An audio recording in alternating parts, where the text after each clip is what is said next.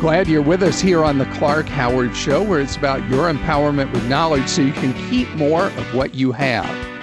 And I want to talk about something that is a deadly topic.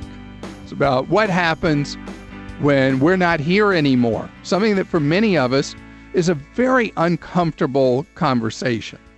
And so we avoid it, we ignore it, and all the rest, to the detriment of the loved ones who are grieving that we leave behind. I'm very much a believer that we have a responsibility to those we love to make sure they know what our wishes are, what arrangements we want, and all the rest. And I'll get questions about that and far, far more this year as people have been worried about their mortality in a pandemic. So I've talked about writing up your wishes and having them there, making sure that loved ones know, and do not put anything like that in a safety deposit box, and don't be silent about you having done it, because you want to make sure that they know where to find your desires. And my wife is very uncomfortable talking about my death. For some reason, talking about life and death just doesn't faze me at all. And I talk about it like, hey, you know, what flavor ice cream do you want? And it just drives her crazy. But we've had clear conversations about what each of us want at the time of our death. I'm older, so odds are I go first. So more of the conversation has been about that. But most people will not have those conversations. So I really like that there are free resources you can use online. The two that have been more prominent of late are Cake and Lantern. And these sites allow you to think through what are the things that someone's going to have to make decisions about at the time you die. And they use very different approaches. I joined Cake, which the website is joincake.com, like eating cake, you know, C-A-K-E. And with it, you start off by telling it what you want at the time you die in terms of a funeral or memorial service or whatever.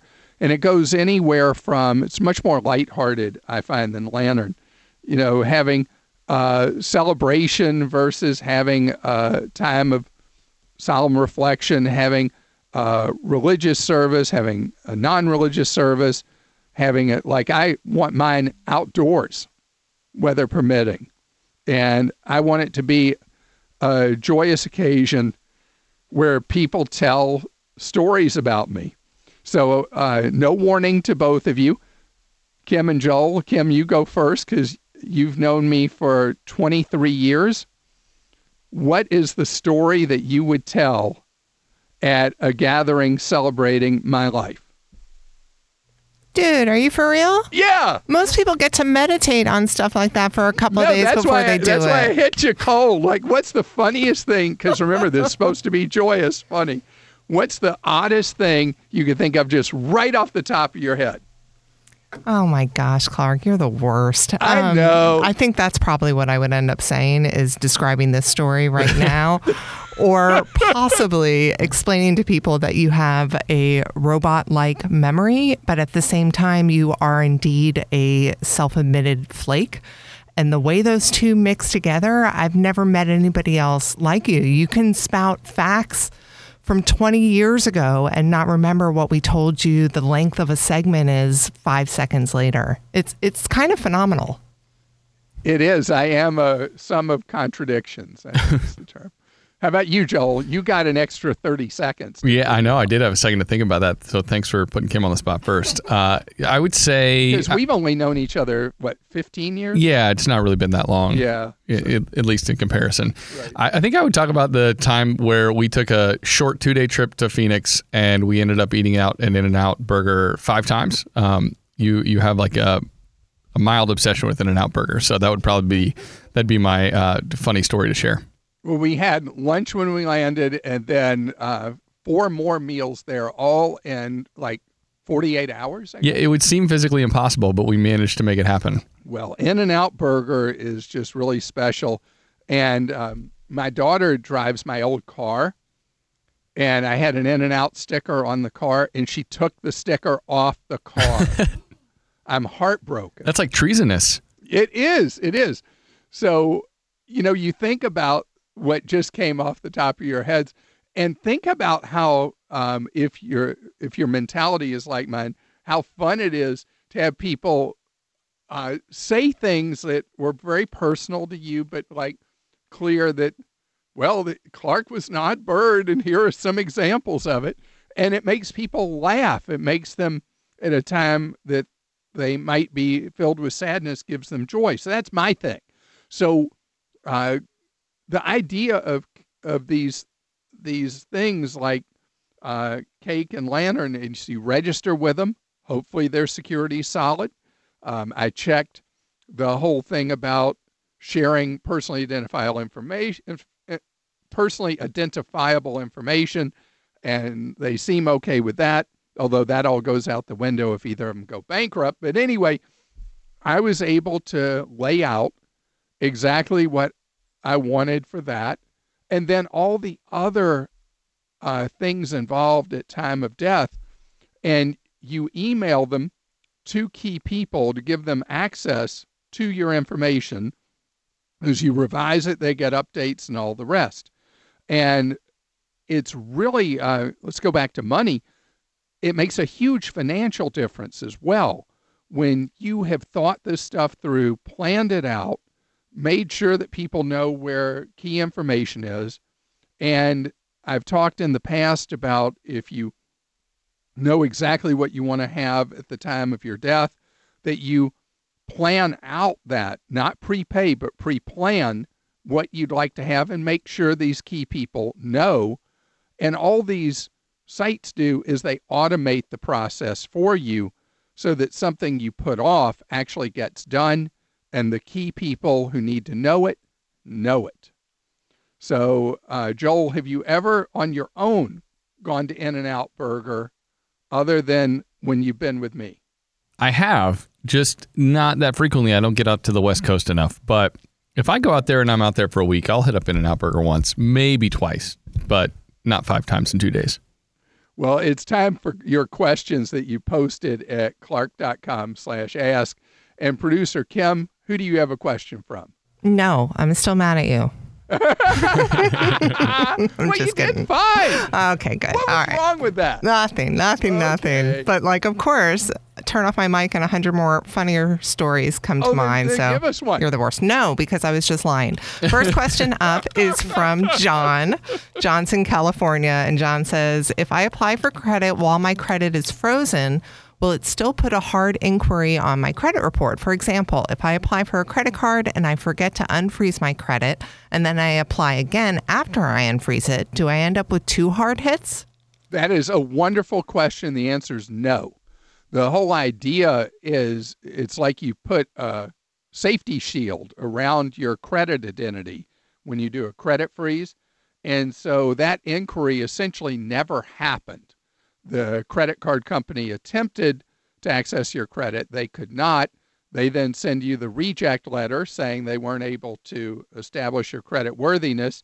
Then you thaw your credit, and that's when the actual real application hit occurs.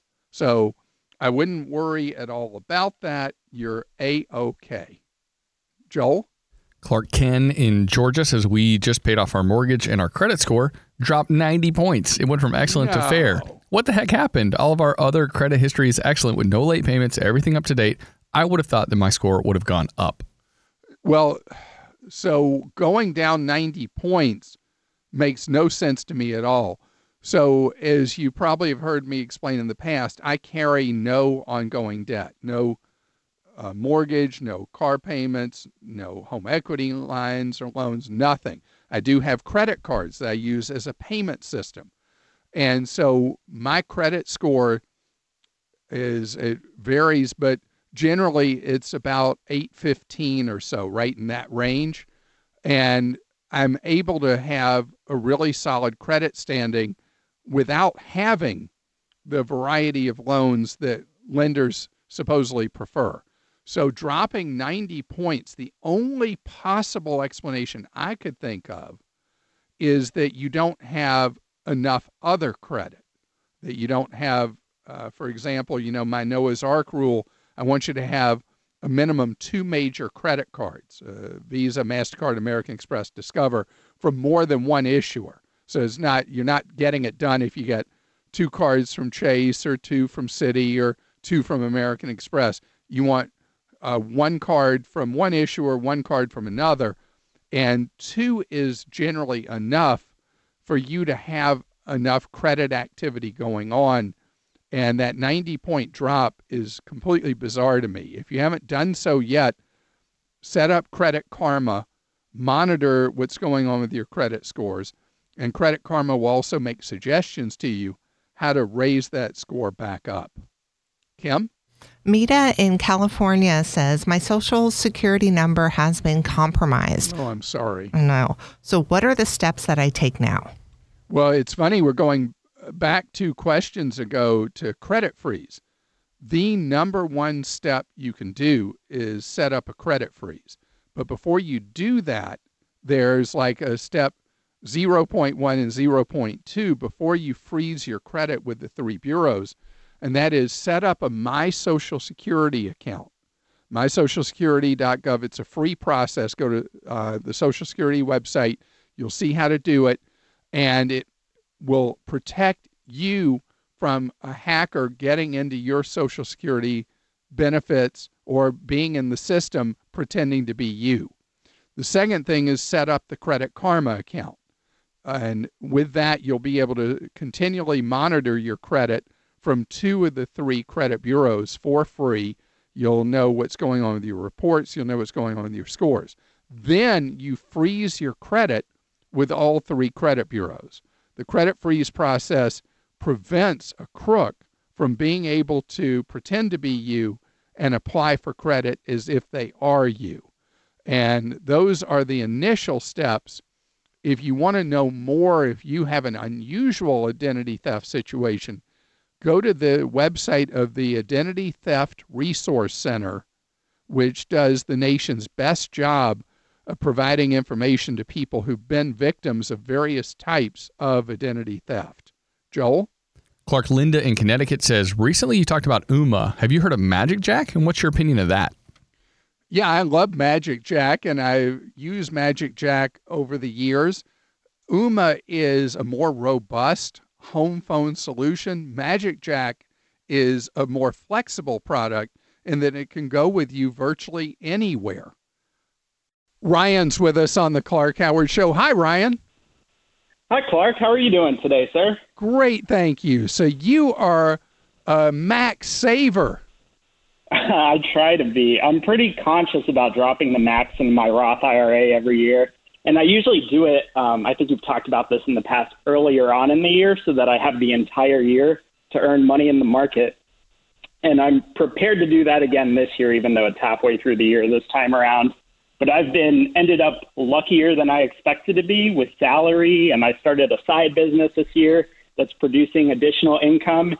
And my question is, at this point, there's a 50-50 chance that I end up being above that income threshold of $137,000. It's 139 for this. It's 139 for this year, but 39. But it's Perfect. Adjusted gross income.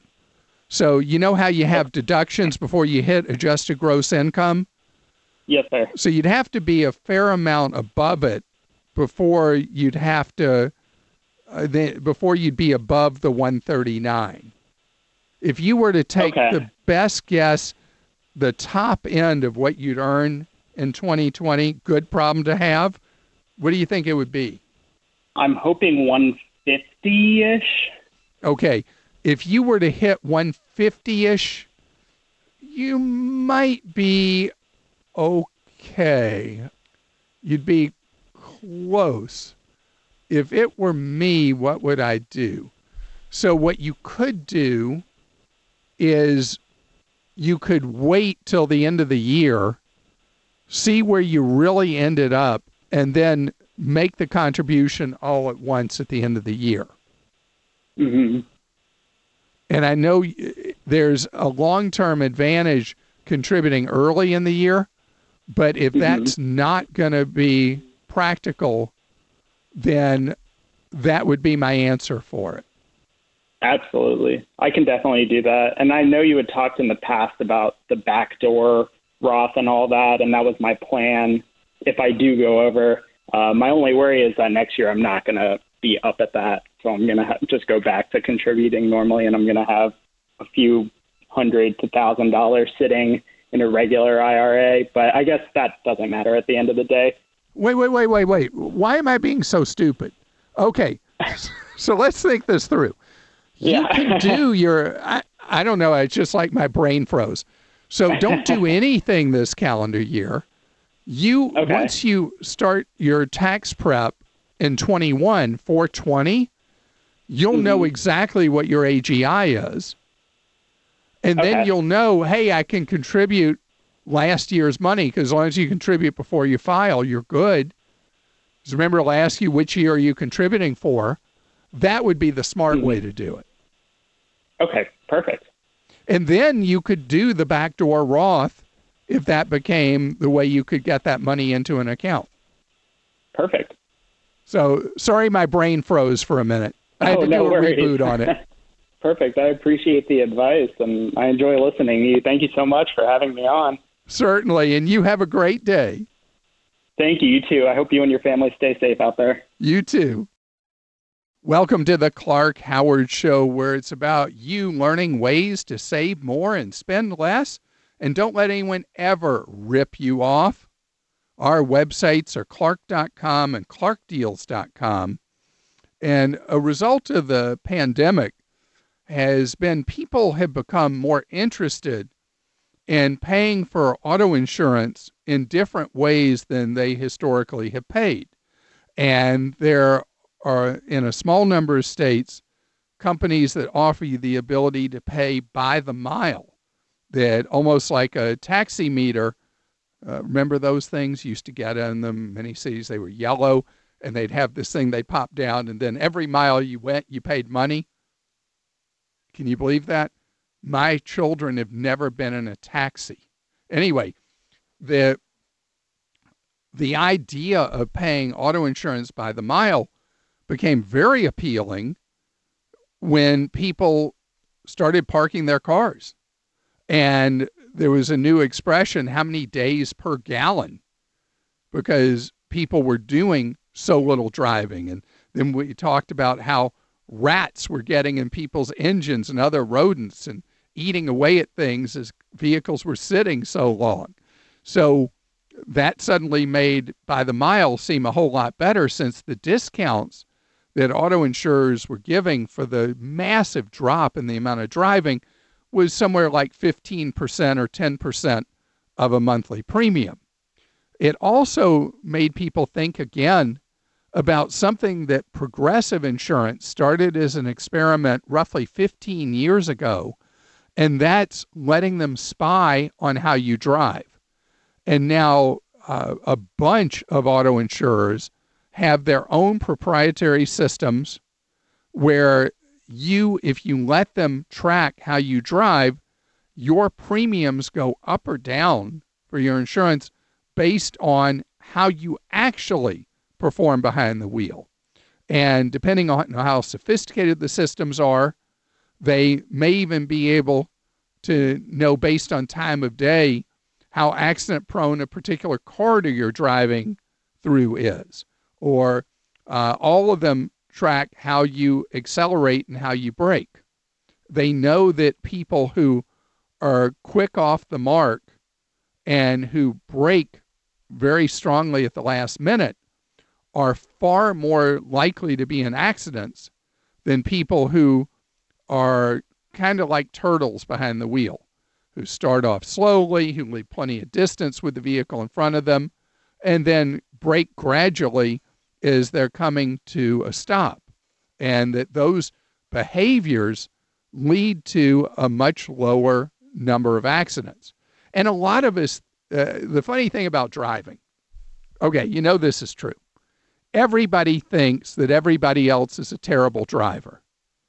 And most people think that they're a much better than average driver. Well, we can't all be much better than average, right?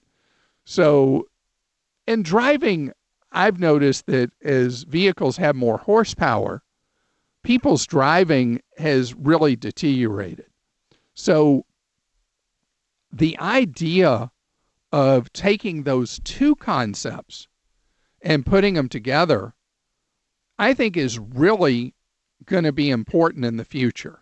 If you're willing to give up your privacy, and to this point, after 15 years since this idea has been introduced, we're still at somewhere right around maybe 20% of people who are willing to allow the spy devices into their vehicles. But the advantage, if you actually pay attention and modify your behavior, is that you can end up with significantly lower premiums for vehicle insurance.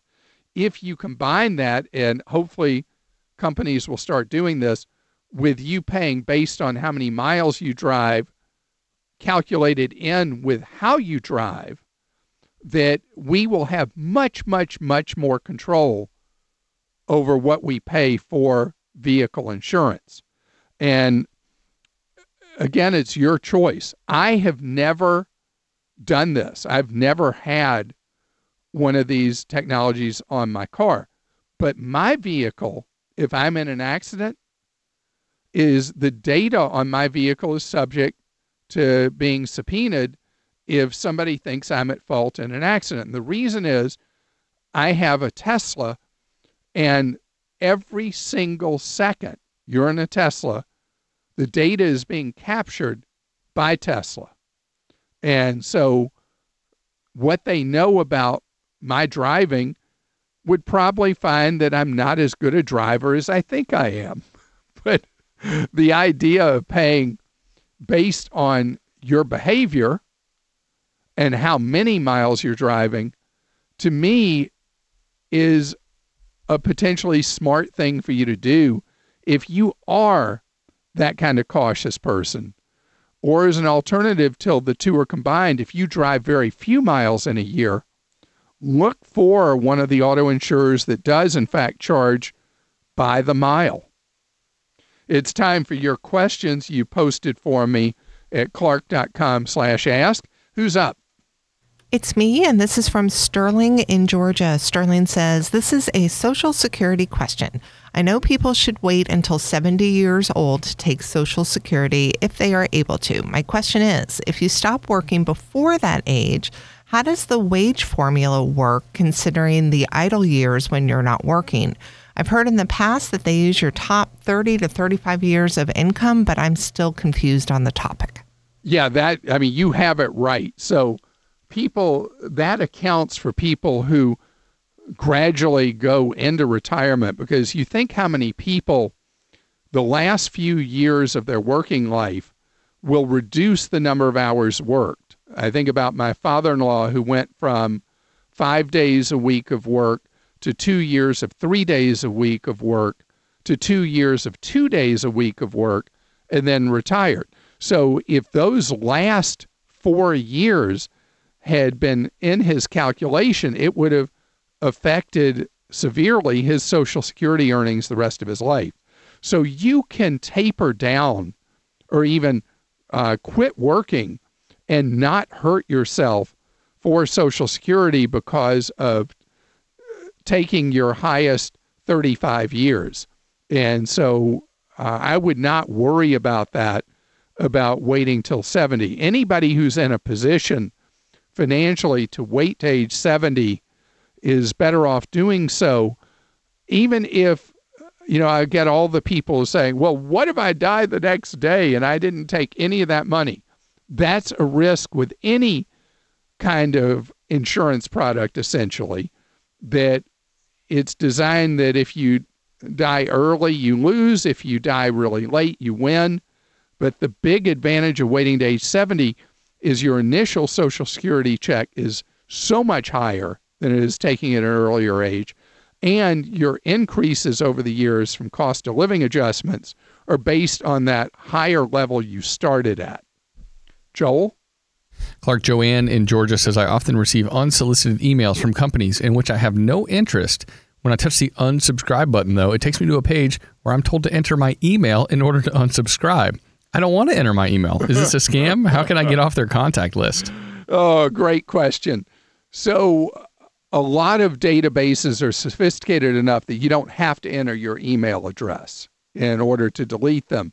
If it's a mainstream legitimate company that is spamming you and you want them to stop, it's okay to enter your email address to get them to leave you alone.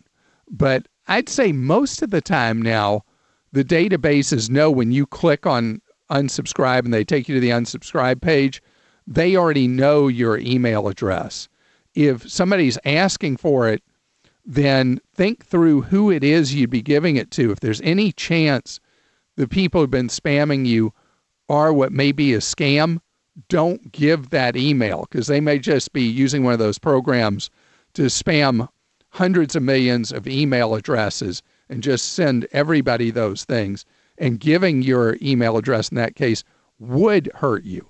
So if it is like, let's say it's a major clothing retailer that keeps bothering you and you don't want them bothering you, you know they're legit, and giving them your email address would be A-OK in that case. Kim?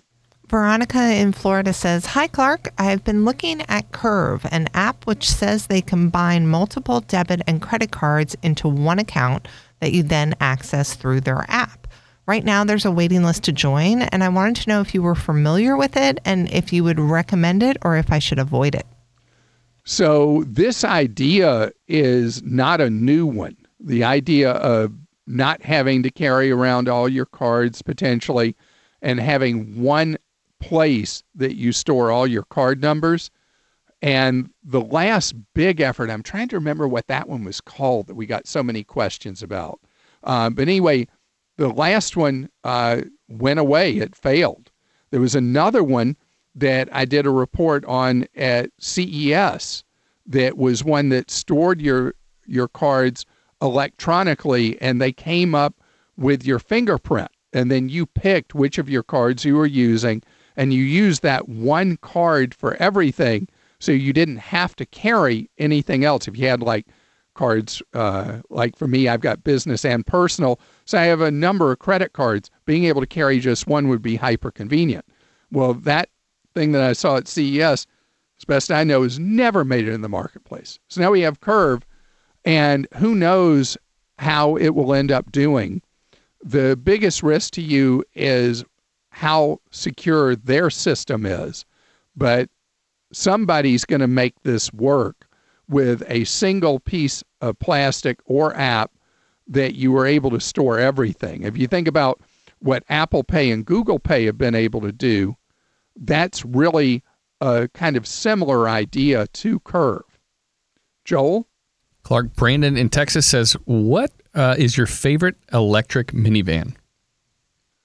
Well, the only electric minivan that is not truly electric, it's a plug-in hybrid.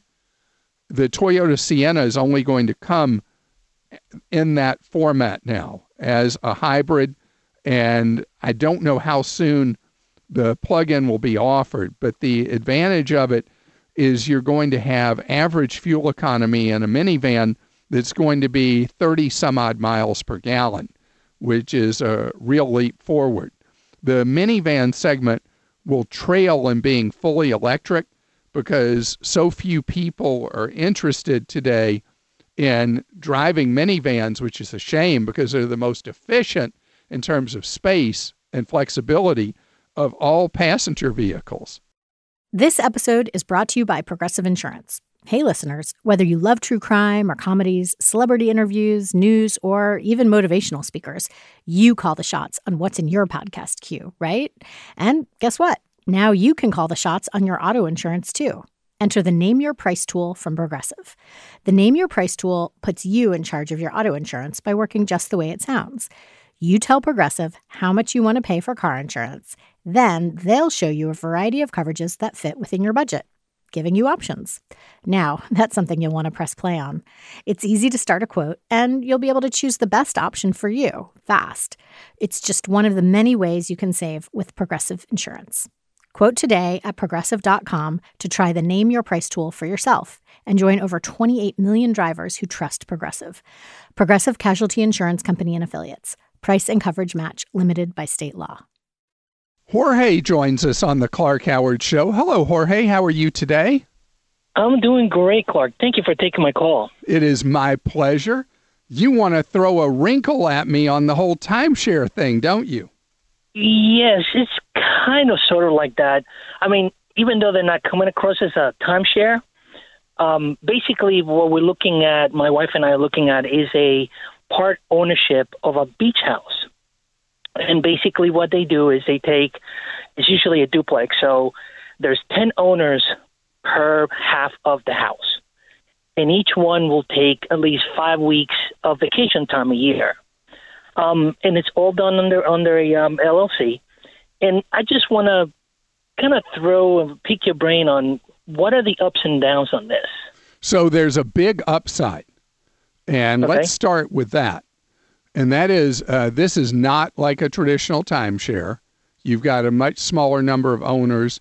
You have much lower administrative costs with 20 owners of basically 100 weeks instead of 50 owners of, single weeks. So you end up in a much better position than timeshares, and you're not likely to even if you owned a place 100%, you're not likely to be able to go there 52 weeks a year.